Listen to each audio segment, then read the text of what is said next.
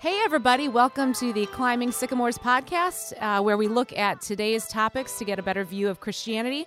I'm Annie Beege, and I'm joined by my friends Ben Sadler and Matt Harbach.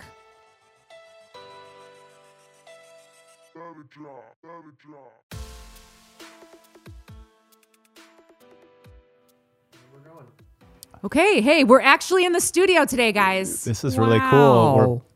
The digital studio is coming along, and Michael Babler's putting together. He's the only. I think he's probably got the best design eye so far when it comes to like putting things together. Better him than me. Yeah, no kidding. Yeah. We just look a lot cooler. What do you think about this design? The wall. You helped out with that too, huh? Yeah, it's mine. Did nice. you? Yeah, it's nice. Good. Yeah, the sound panels. That's good. Well, we are responding today to an email we got. Someone from our congregation. She's been noticing on her TikTok feed and on other social media feeds how people are publicly talking about their deconstruction of their faith. So we thought today we would listen to a couple videos of people talking about why they left Christianity, what their problems are with Christianity. And I think this is really important because this is where people are getting their theology. This is where people are getting their understanding of Christianity. So if you're watching these videos in isolation and then they just keep on feeding you more and more and you have nobody to stop you and kind of ask some deeper questions, I could see how a person could lose their faith in 20 minutes just watching these over and over again. So I'm really thankful for the question. And anything you guys want to add before we watch our first video? Yeah, just real quick. I kind of, I'm probably the most TikTok savvy of the three of us. Yeah. So I spent a good amount of time kind of looking for these videos, and it's really quite depressing. Yeah. I'm glad that we're taking the time to talk about it. I guess we can maybe just play the first one. I remember when I started to really question my faith was I was watching a YouTube video of Richard Dawkins, like this is 15 years ago, and it was like 1 hour of him talking at Berkeley, and everybody's laughing at his jokes against Christianity. So I could see how this could be even more dangerous. I had to follow his longer argument, which it really wasn't. It was more just making fun of Christians, but it was for a long period of time. These videos are so punchy without any real explanation. I think they can be even more dangerous because there's so much emotion behind them and so quick. Yeah, you don't have time to process it. So and I think a lot of people are talking about their personal experiences too. This girl, I mean, you might want a pen. She starts listing a bunch of biblical inaccuracies, and she does not necessarily cite all of them. So I will play that. All right. Bats are not birds. Genesis says that the universe was created in 6 days, and yet the universe is calculated to be about 13.8 billion years old, whereas Earth is 4.5 billion years old. A little bit more than a few days difference in there. The Bible says that Earth has 4 corners and floats on water. There's no evidence of a global flood. And not only is there no evidence, but there is not and never has been enough water in the Earth's atmospheric system to cover all the land masses on the planet. The Bible says that God created man as is when it's been proven that man evolved. There's no linguistic evidence for the Tower of Babel story. In Leviticus, insects are described as having 4 legs. Insects have 6 legs. The Bible said that the mustard seed is the smallest seed. It's not. It also says that ants work independently from other ants when it's pretty well known by now that ants work in a colony. Rabbits don't chew their cud. The Bible gets the value of pi wrong. The river Gihon couldn't have flowed from Mesopotamia and surrounded Ethiopia. Ur is mentioned as a Chaldean city during the story of Abraham, but that city didn't exist until 1,000 years after Abraham lived. Moses is named Moses by an Egyptian princess. Because of a play on word in Hebrew that means pulled from the water. Why would an Egyptian princess speak Hebrew or make a Hebrew pun? Moses talks about Palestine in the Bible. Palestine wasn't called that at the time. Deuteronomy chapter 7 verses 17 to 19 talks about the kings of Israel. Israel didn't have kings at the time. The Bible also says that a seed must die before it can grow. It also says that snakes eat dust. It claims that rainwater does not return to the sky. And one of my favorites, it says that if a cattle sees a striped pole while it's pregnant, the offspring will be born striped. Do you need more examples or are you good? Okay, so there you have it, folks. Ben's like scribbling ferociously over here. I love it. I love it. I was pretty convinced that the Bible was true. I am not sure anymore. Help me. But I think what the power of this is a lot of sarcasm, a lot of kind of pride and arrogance to it, and so you're supposed to be made feel stupid. There's no time to react, and so what we're going to do right now is just kind of react. I scribbled down as many as I could. And by the way, when we air this podcast, I'm going to comment on her thing and tell her to come listen to this. That'd be great. Yeah. So, girl. A lot of things have to do with evolution, or how you interpret Genesis chapter 1. I think there are lots of ways to interpret Genesis chapter 1. And one of them is understand, like, this is a beautiful, organized account in rebuttal to the Egyptian account. Moses is writing to respond to Egyptian creation stories.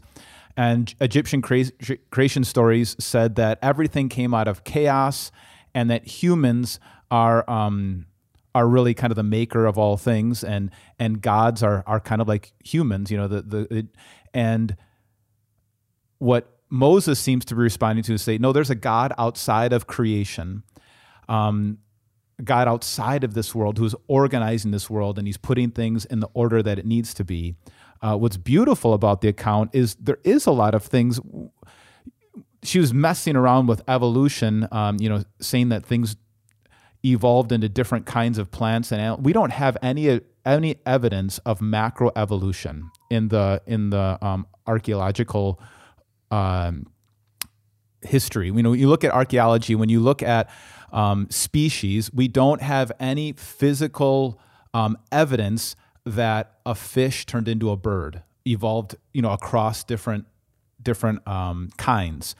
And the Bible says things were created according to their kind. So that's, we don't have the missing links that supposedly, Darwin was saying, when we find those, that will prove my whole theory. We don't have that. So that's just one picture. And I think, to be fair, they have fossils of creatures that have gone extinct, and that you can say sort of bridge the gap between two different species. But again, it's just like no one can prove that. And that's sort of the safety behind the millions, or even the 4.5 billions of years, is that it's like, how, I don't know how you can claim that is true. Right. No one, if it's like, it takes so long, no one can possibly see it. And some that's awfully convenient. The Darwin's kind of tree of life, where things are simple and they become more complex as things macroly evolve from a whale to whatever, a land creature. Actually, what they found is that tree of life is actually upside down, that there were more species and things have kind of, they've simplified. They haven't gone from simple to complex. They've gone to complex to simple. Because now what we understand about DNA, things lose information.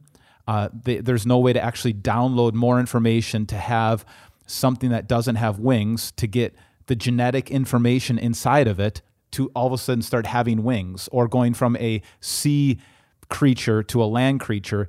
Yeah, there's amphibians, things that can do both, but we don't have any evidence of things, those transitional animals that would prove Darwinian's theory. So that, and then the joke about, or what, it's all kind of, she's very joking about insects are described as having, what do you say, four legs in the Bible, according to her. Also, she didn't cite, I just want to point out, she did not cite a scriptural. Right.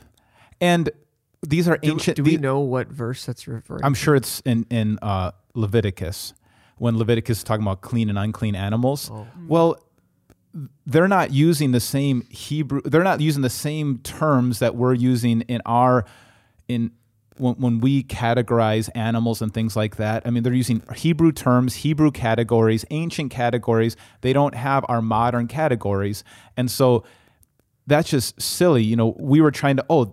When you do translation, you're trying to look at a context, and you're basically guessing what word you think it is, because we don't have a dictionary for ancient languages. So you throw in, they must be talking about an insect here. So it just shows a lack of understanding of how translation works. Yeah. Another thing, again with translation says, they mentioned Palestine, but Palestine didn't exist then. Well, much of the Old Testament was finally edited in the Second Temple period. So about 500-600 years before Jesus. And so it's kind of like today, if I were updating an ancient history of Franklin or Milwaukee area, I would probably put in there modern landmarks to tell you, the reader, who's living now in 2020, 2022, in the 2020s and now period, I would give you modern day landmarks so that you would understand where we are. And so the reason they're mentioning Palestine, because that's when the final editors finished the Old Testament. They went back and they edited a lot of these landmarks so that the current readers would be able to know where those landmarks are. As far as whether or not, again, same thing with mentioned. First of all, we don't know how old some of these cities are, and so that's pretty naive for her to say that we know was not there during the time of Abraham and the time of the Chaldeans. But again, that could have been a later reference to a location. Same thing with Moses, the naming of Moses. Who knows what the original name that Moses was, that the Egyptian, the Pharaoh's daughter would have named Moses, but he probably translated whatever his Egyptian name is into Hebrew when it was written down. And who says she doesn't know Hebrew? Well, yeah, it was probably Matt. it was probably some kind of Ugaritic term, and then again, things were translated into Hebrew. Just like Jesus is a Greek way of saying Yeshua, which is the Hebrew name. Christ is the Greek way of saying Messiah, Mashiach, anointed one. And Jesus didn't even speak Greek, he spoke Aramaic. And so they're taking Hebrew terms that they were probably spoken in Aramaic, and then they translate them into Greek because at that time when the Bible was circulated, most people were speaking Greek. So it's just, you don't understand history as if the authors didn't know what they were doing. They knew exactly where these places were. They knew how to, but they were writing for the benefit of their current audience, not for those ancient audiences. Just like, lots of, if we watch like a modern day Shakespeare movie, a lot of times they update a lot of the language so that we can understand it, not using all of the Shakespeare in English because we don't speak that way anymore. I felt like the thing about like snakes eating dust and the mustard seed being the smallest, like I think those are just like literary devices. Like saying a snake crawls on its belly and eats dust is not to say that it's actually like subsisting on earth. Right. But the fact that it crawls on its belly means its head is always in the dirt. Yes. Right. And it's a curse. Yes. And so that's, I mean, we still say eat my dust. Yeah. Do you mean literally eat my dust? They're like, I don't eat dust. Can I survive on dust? And then Jesus says like the mustard seed, it's the smallest seed and yet becomes the biggest tree. Like he's not saying like there will never be a seed smaller than the mustard seed. He's just saying like think of the tiniest thing that most people would know about at the time, and yet in that area, and then you plant it and it becomes a big tree. Like I think that's. She's leaving things out. Well, it's just like you're taking it very literal, and it's like he's using like an example of something that people would know about, like a mustard seed. I know what that is. That's a tiny, tiny little seed. Is it like the smallest little? No, there's maybe things smaller than a mustard seed, but that's not. What was the intent of the author? Yeah, and it's the Bible is not a scientific textbook. It's not so concerned about getting everything scientifically correct. It's a narrative about our relationship with God, and it's historical, but they're not. these categories of animals and of locations and places, these things change over time, and those authors were writing in their time for their people. The same thing with this whole idea that the cattle. Oh, I love this. Yeah, please. So this is the story is of Jacob. Isn't it sheep? Yeah, and it was sheep that he was trying to get his sheep aroused. So there was an old wives' tale at that time that if you had them look at like peeled back birch trees, that that they would get aroused.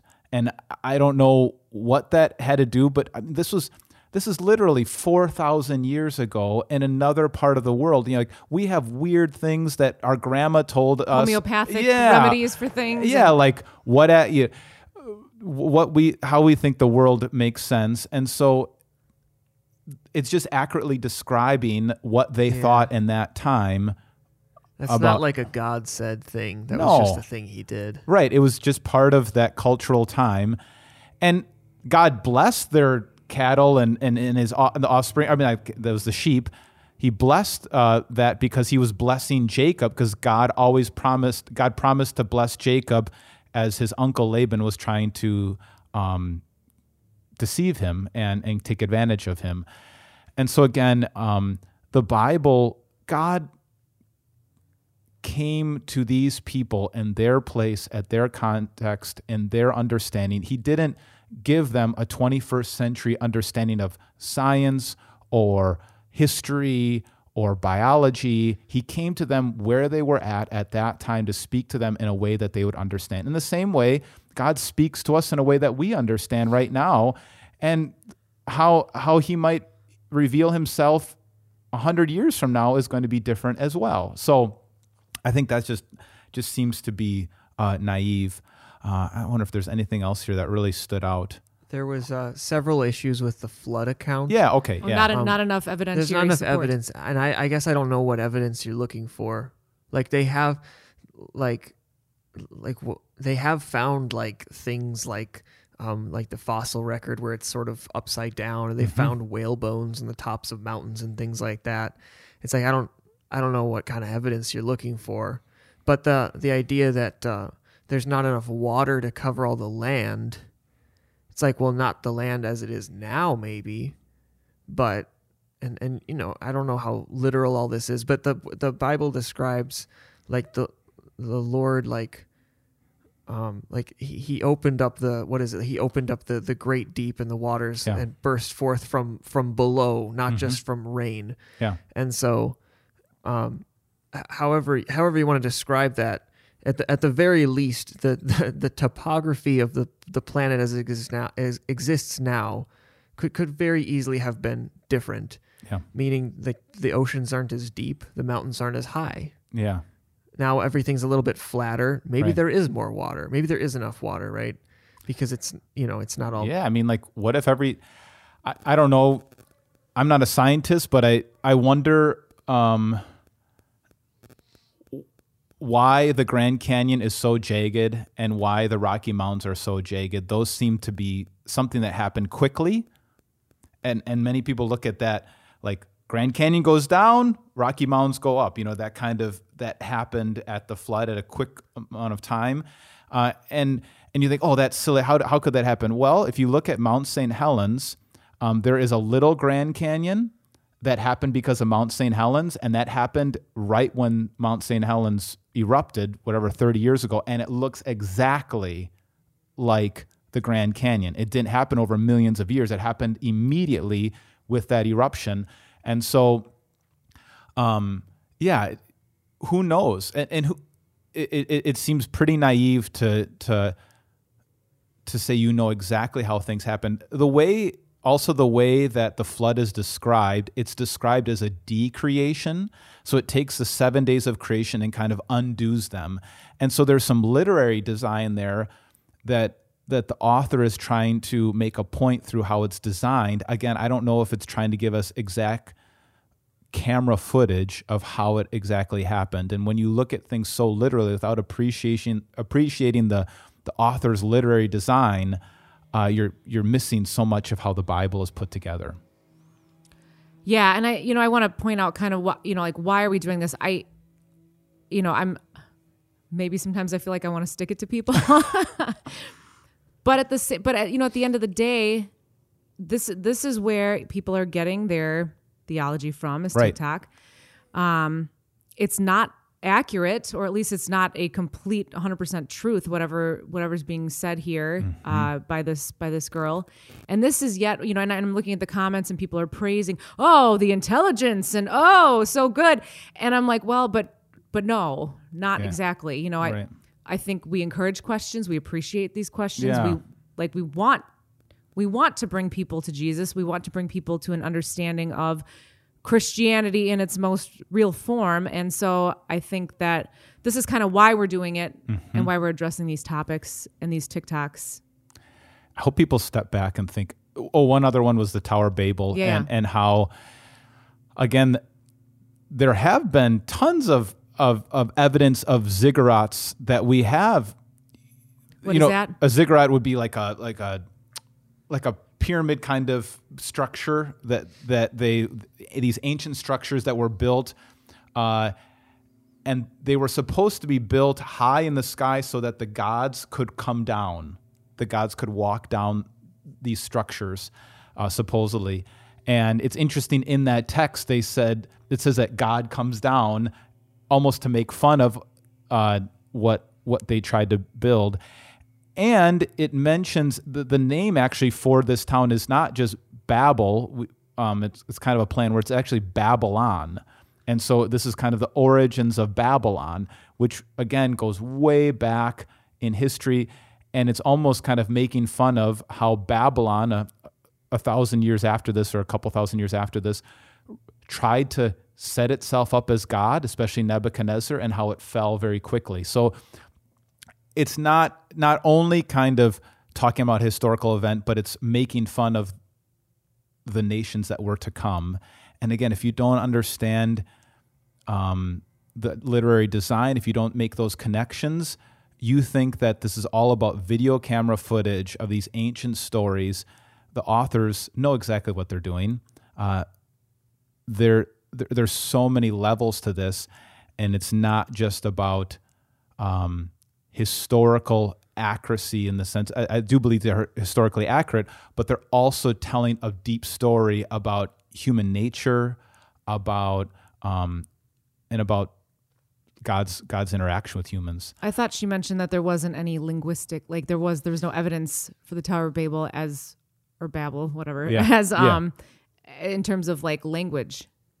Oh, that there was one language and then it moved into I don't all know. these. I thought that's what she. I thought she said for the that it broke apart. Like the linguistic origin of all those different. Okay, yeah. The Genesis chapter 10 is the Table of Nations, and there I think there's some debate as to whether it really was all the people in the whole world were in that one place. Now it says that, but very often the Hebrew uses exaggeration. Like, man, everybody was there. If you say something like, oh, that party was great, everybody's at that party. Well, not literally everybody's at that party.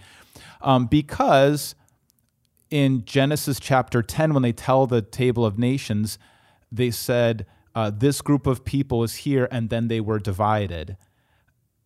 And so some people think that this was a large portion of the population, but not necessarily all the population at that time. Okay. So that's one way to understand that, and that's in the text, and that's up for a debate. But we do... the crazy thing about historical records of human beings, they only go back 6,000-7,000 years ago. So if you look at the Babylonian history of ancient people, of the Egyptian history of ancient people, of language, of all these things, they only go back to about this time. So, and they all started in it all kind of goes back to kind of northern Africa, Middle Eastern territory, right? Iraq area, right about where they said this was supposed to happen. So I don't know where she's getting this. Even outside evidence of history of humanity kind of points to a similar story. And there's also flood narratives in ancient Babylonian histories, and basically all ancient stories talk about a flood. Well, why are they all talking about a flood? Either it happened, or why would they all be talking about the same event when they're not getting it from the same source? They're looking at the same event, but they're coming from very different cultures. So that's pretty fascinating to me. Oh, there's something else I was going to say. By the way, we have totally put Ben on the spot here. Like literally, just kind of listen to this and a little defensive, yeah. But I think it's pretty. It's cool that you can kind of pull this up, just from your studies and your, over the years, because I certainly could. Those 8 years, those were worth it, right? This is about all I can do. Well, and I think it's important for people to realize that if you want to hear a certain message, you can hear a certain message. Right. Yes. And it's just like same thing with YouTube algorithms. If you only watch a certain type of video, you will keep getting fed the same certain type of video. Yeah. And the thing is, if you never hear a different point of view, you don't even know what you're missing. You don't even know why that person could be wrong.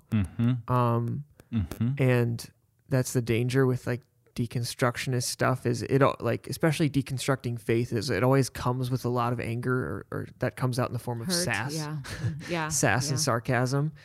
And so, people they feel cheated by their upbringing, and so they attack it. Yeah. I guess you're deconstructing to what? So what are you going to construct after you deconstruct? That's my big question. Where are you going to go? Who's going to love you? How are you going to respond to the demons inside of you, however you understand demons? How are you going to respond to guilt and shame? What's your purpose in life? Where are you going to go? It's Jesus asked that question to his disciples, hey, everybody else is leaving me. Do you want to leave me too? And Peter responded, where are we going to go? Who else has the words of eternal life? You have the words of eternal life. And I don't think they've thought that far ahead. Yeah. Right. And that's too bad, because endless chaos, endless deconstruction leaves people hopeless. Yeah. And the other thing is, I don't think anybody is teetering on the edge of the transforming love of Jesus Christ over historical details like this, or scientific details, or lack of evidence. Yeah. No one is like, I would be a Christian, but I just can't reconcile the years.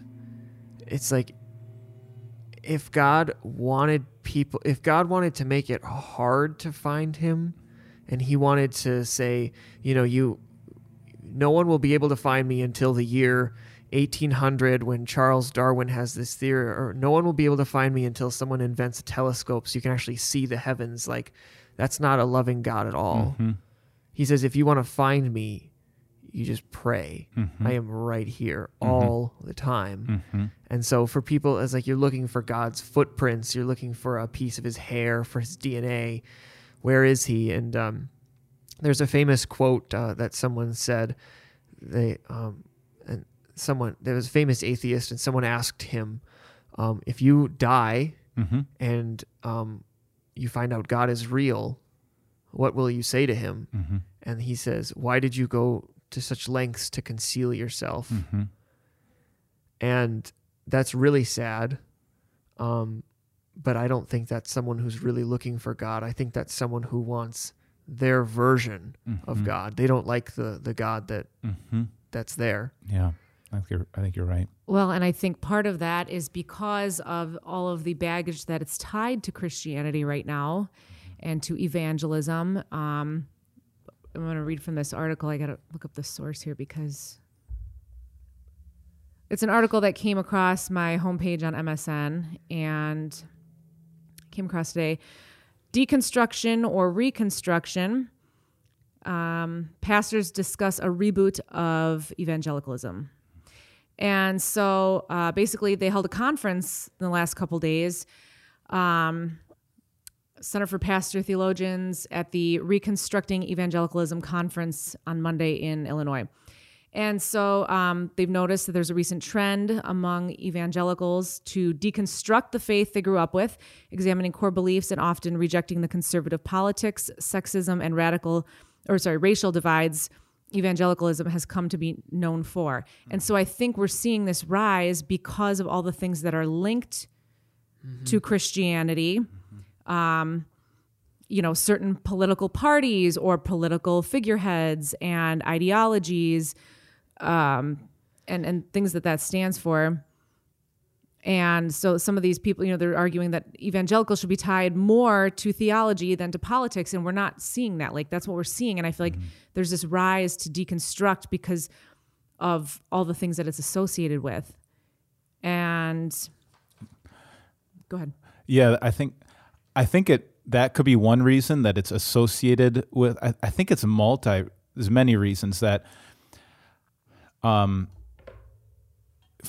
for many people, they get to college and the smartest people they know are in front of them telling them they're stupid for being a Christian, and all of a sudden they don't have any of the they don't have these answers. They have no one else to go to. They don't know what to do with this, and so they leave. They don't want to be known as a bigot or whatever it is, prejudice or any of these kinds of things, and so they walk away from it. I think also maybe they got a rigid view of Christianity where there was no room to look at the literary design of the Bible and appreciate that if you look at it so literally, and you have this view of the Bible as this, I know growing up, the church I went to was very polemical. Like we said, we have all the answers. We're the right church. We have figured out doctrine, and anybody who has a different interpretation of Scripture than we do is wrong. And then all of a sudden, you start meeting people that you like, and they're nice, and they have a different interpretation of the Bible, or they actually have no biblical background at all, and you like them, and it feels like your faith was built on a straw man, that we have it all together. All of our doctrine is clean and crisp and irrefutable. And then you start having some questions. So I think there needs to be some room for people to explore the Bible, appreciate the Bible on its own terms, and maybe you need to deconstruct from a historical perspective. Just like scientists get things wrong, like we thought 20 years ago, we were all supposed to be eating salt tablets before a basketball game or something like that. We used to, and science evolves, and not that theology evolves, but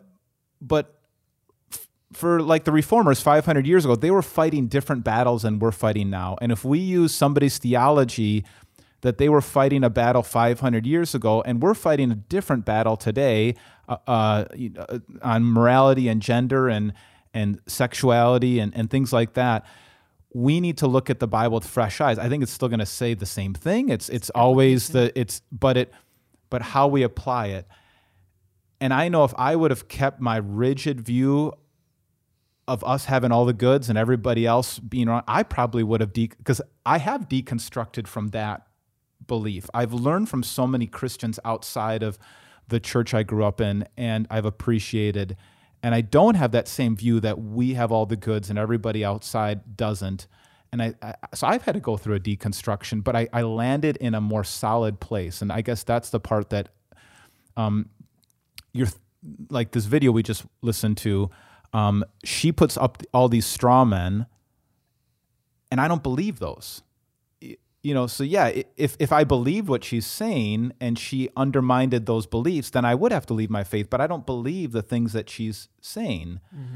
I don't believe that Moses is telling me that that's Palestine. I believe that there was later writers. And I think some people who have a rigid understanding of the Bible would say, no, Moses wrote the final version of the Old Testament 3,400 years ago. And there was never any later writers who did final editing. Maybe I need to. Well, the oldest copy of the Old Testament is like from the year 1000, isn't it? Correct, but the Dead Sea Scrolls actually went back to that's what we had before the Dead Sea Scrolls. And then when the Dead Sea Scrolls came, they went back to about Jesus' time. And we found out that there has been no changes in the Old Testament since Jesus' time, and then 1,000 years later, which is incredible, really. So I guess before somebody deconstructs because they heard a TikTok video, ask yourself, are they putting up an argument that I have to believe anyways? Because maybe they're making an argument that I didn't have to believe in the first place. And they're saying, oh, you Christians, you all believe that this. Well, maybe we don't believe that. Yeah. So, yeah. So anyways, I think that anything worth believing is worth debating. Yeah. So, I mean, don't shy away from, I would say never shy away from people who have these sort of reservations or accusations. Yeah. Because there's always, they could be bringing up a very good point. Right. And maybe they don't understand something, but maybe you don't understand something. But if it is worth betting your salvation on, it's definitely worth talking about. It's worth, pastors spending an extra 4 years in school learning old languages for. Yeah.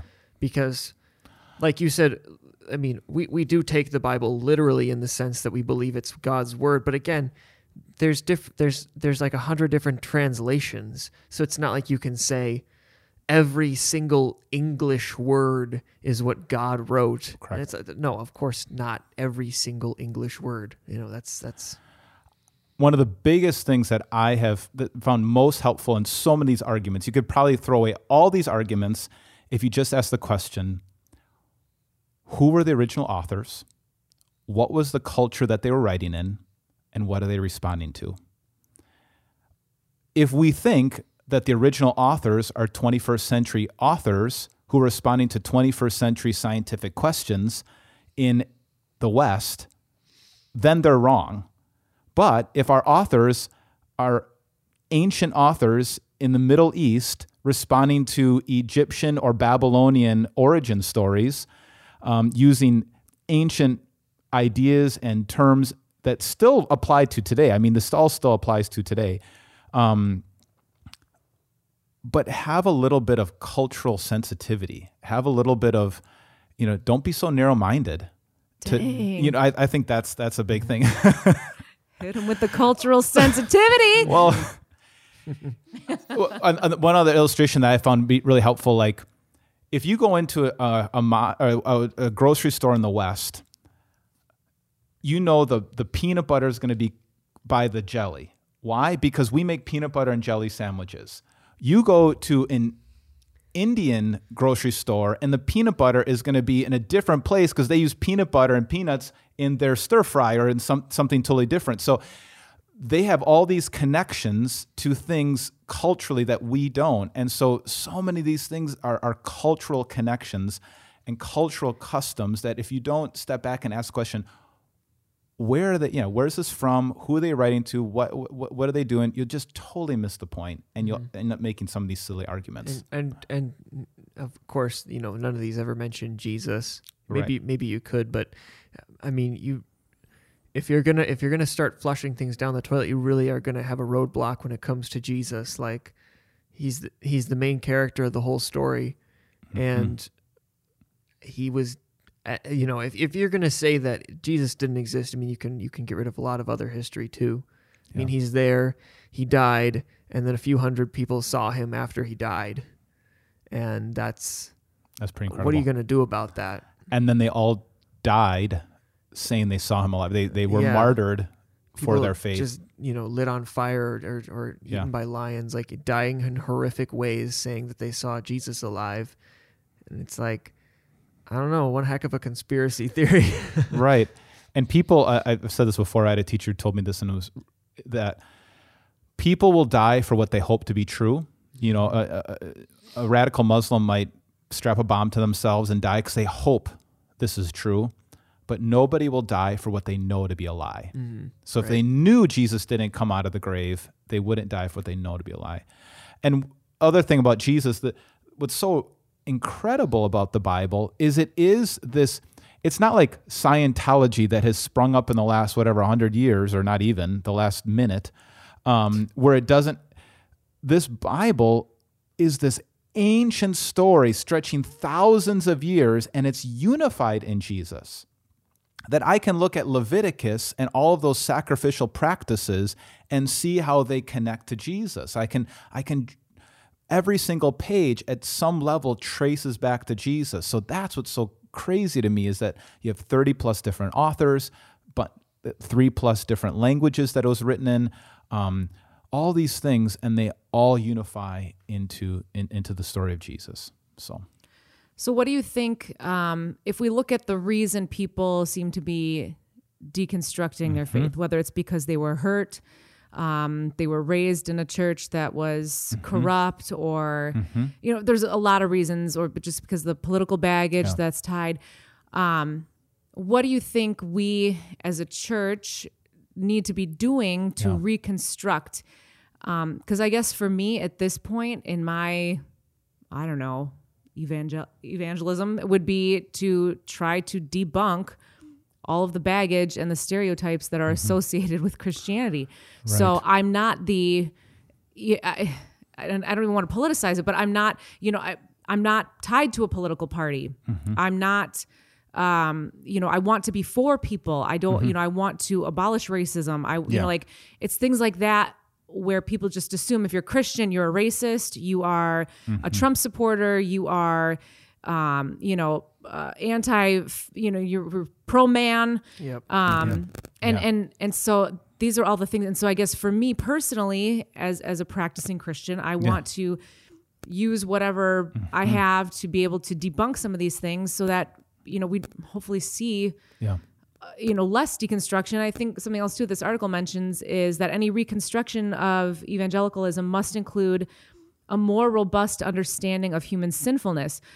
While evangelicals often focus on personal sin, they tend to miss the way that power can be misused by sinful church leaders or movements. So I think we need to acknowledge not only our faults, but the faults that can happen at a church level, where people are getting hurt because they're being exploited for money, or whatever it is, So I guess that's kind of like my take on what we need to be doing to try to fix this. That's great. Yeah. Martin Luther, the reformer, talked about the gospel being like a rain cloud that moves from one continent to another. And it does seem like for hundreds of years it was in Europe, and that rain cloud then moved to the United States. And now if you go to Europe, the percentage of Christians is very low. But in the southern hemisphere, Christianity is booming. It's booming in India. It's booming in Asia. It's booming in China. It's booming in South America. So it looks pretty dire here. I think it's a wave that's been building for 100 years, going back to, maybe a Darwinian perspective that led to a Freudian perspective that had, a Darwinian thing like, we don't need God anymore. We figured out the origin of life without God. And then Freud says, now the goal is not to be moral or be good. The goal now is to be happy. So how can we touch all the pleasure centers of our brain to be happy? And so I guess I'm saying is that be realistic about how much change we can make, that this wave of culture has been 100 years coming. It's cresting. And so it feels like it's all at once, that everybody's leaving at once, but it's been forming for a while now. But you go to, people who are in China right now, all you have to do is like sit down at a McDonald's at China and pray, and you'll have 10 people around you who are saying, "Tell me about Jesus." Now you have people, you pray at McDonald's now and they make some thrown at you or something, or kind of look at you differently. They're not hungry here. But I think what we're doing here is one of the most important. It's got to be a multi-faceted thing. It can't just be one conversation. It's got to be action. It's got to be podcasts. It's got to be sermons. It's got to be studies. It's got to be a chat at the bar. It's got to be helping out your neighbor. And I think we can kind of slow down this wave, but I think it's been a long time coming. Yeah. I think the idea of individualism is there's like so many cultural values that go against Christianity, of radical individualism, therapeutic righteousness, that I have the right to be happy, and anything that's keeping me from my happiness is an outside problem. So I like that in that article it says that we need to have a rigorous understanding of sin. I think that's what Jordan Peterson, that's why he's become so popular, is he said, one of my goals is to try to convince people that in the Holocaust, you wouldn't be the helpless victim, but you probably would have been the soldier. Like, to look at yourself and recognize you all have potential in you to be evil and selfish and wicked. And nobody else is saying that. I think that's why he's so popular, is he's saying something no one else is saying, but we know deep down it's true. Yeah. So I think we're doing what we can. But we understand the arguments, helping people. I really like what the Bible Project's doing, is trying to put the Bible in its historical context. So I think that can be a huge help for people, is to stop having such a narrow 21st century view of the Bible, but have a historical view of the Bible. I don't know. What do you think, Matt? What can we do? I think you said it all there. You have to believe it, and you believe it by living it, not just saying it. Yeah. Belief, it has to, an act of faith is belief. It's not just reading and then spitting off answers. Yeah. I think also the power of prayer. I don't know if it seems like Philip was praying when God placed him by the Ethiopian eunuch in the chair, who's coming home from Jerusalem. Pray that God would open up doors and then give us the words, and that there would be no ordinary conversations. And I also like what Rosaria Champagne Butterfield, she's got a book that it's entitled The Gospel Comes with a House Key. How can we open up our lives to people and let people in and show radical generosity and grace to people who don't believe the same things. So I think that can be helpful too.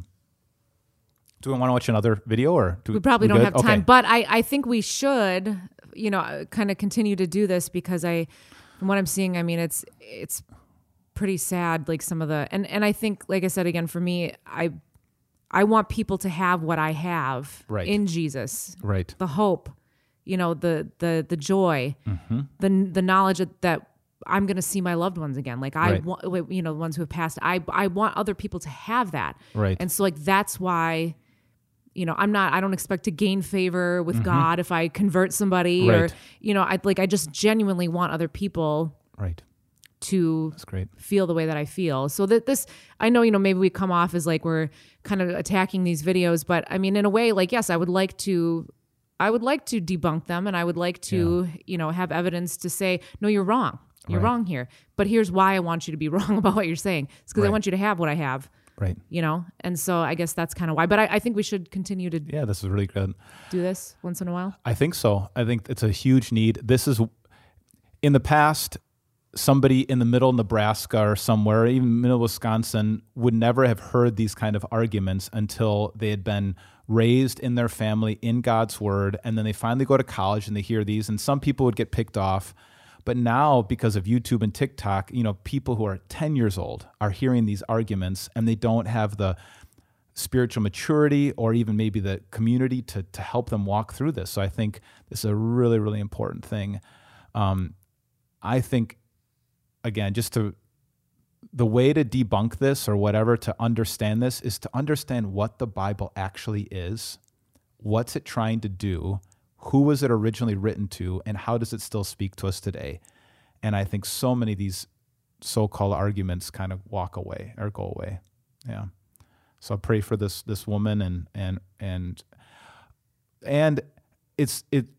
don't know. Are there Christians who are this bold on TikTok that are talking about why they believe what they believe? There are, yes. Okay. I have seen, and I've seen some that they will respond or do it like a stitch or something with someone, and they will address, and they'll get heavy with it. And so I've seen both. It just seems like this movement is kind of like, it kind of gives you a community, like you're part of the deconstruction community, and you get kind of welcomed into this gang you want to be part of this community, and you're praised for how much you don't believe in Christianity. And it's just kind of a strange. People like to be angry. That's what I've been saying. Kind of builds on itself, and it's always good to fight against something. Yeah, you can have endless amount of energy when you're angry. Mm-hmm. You can be angry the whole time if you want. Mm-hmm. And it's really sad. It's a really powerful emotion. Well, we'll pray. I hope this helps. Please, email us, respond to us if this leads to more questions, and that I'd be happy to, anytime anyone emails us, I try to respond with an email and a phone call or whatever I can, especially if you're struggling, especially if you're doubting. I think there are really good answers out there. Ben will call you. I'll sing you a song. Matt will record the song. Yeah. All right. That's all I got. That's good. Later, Gator.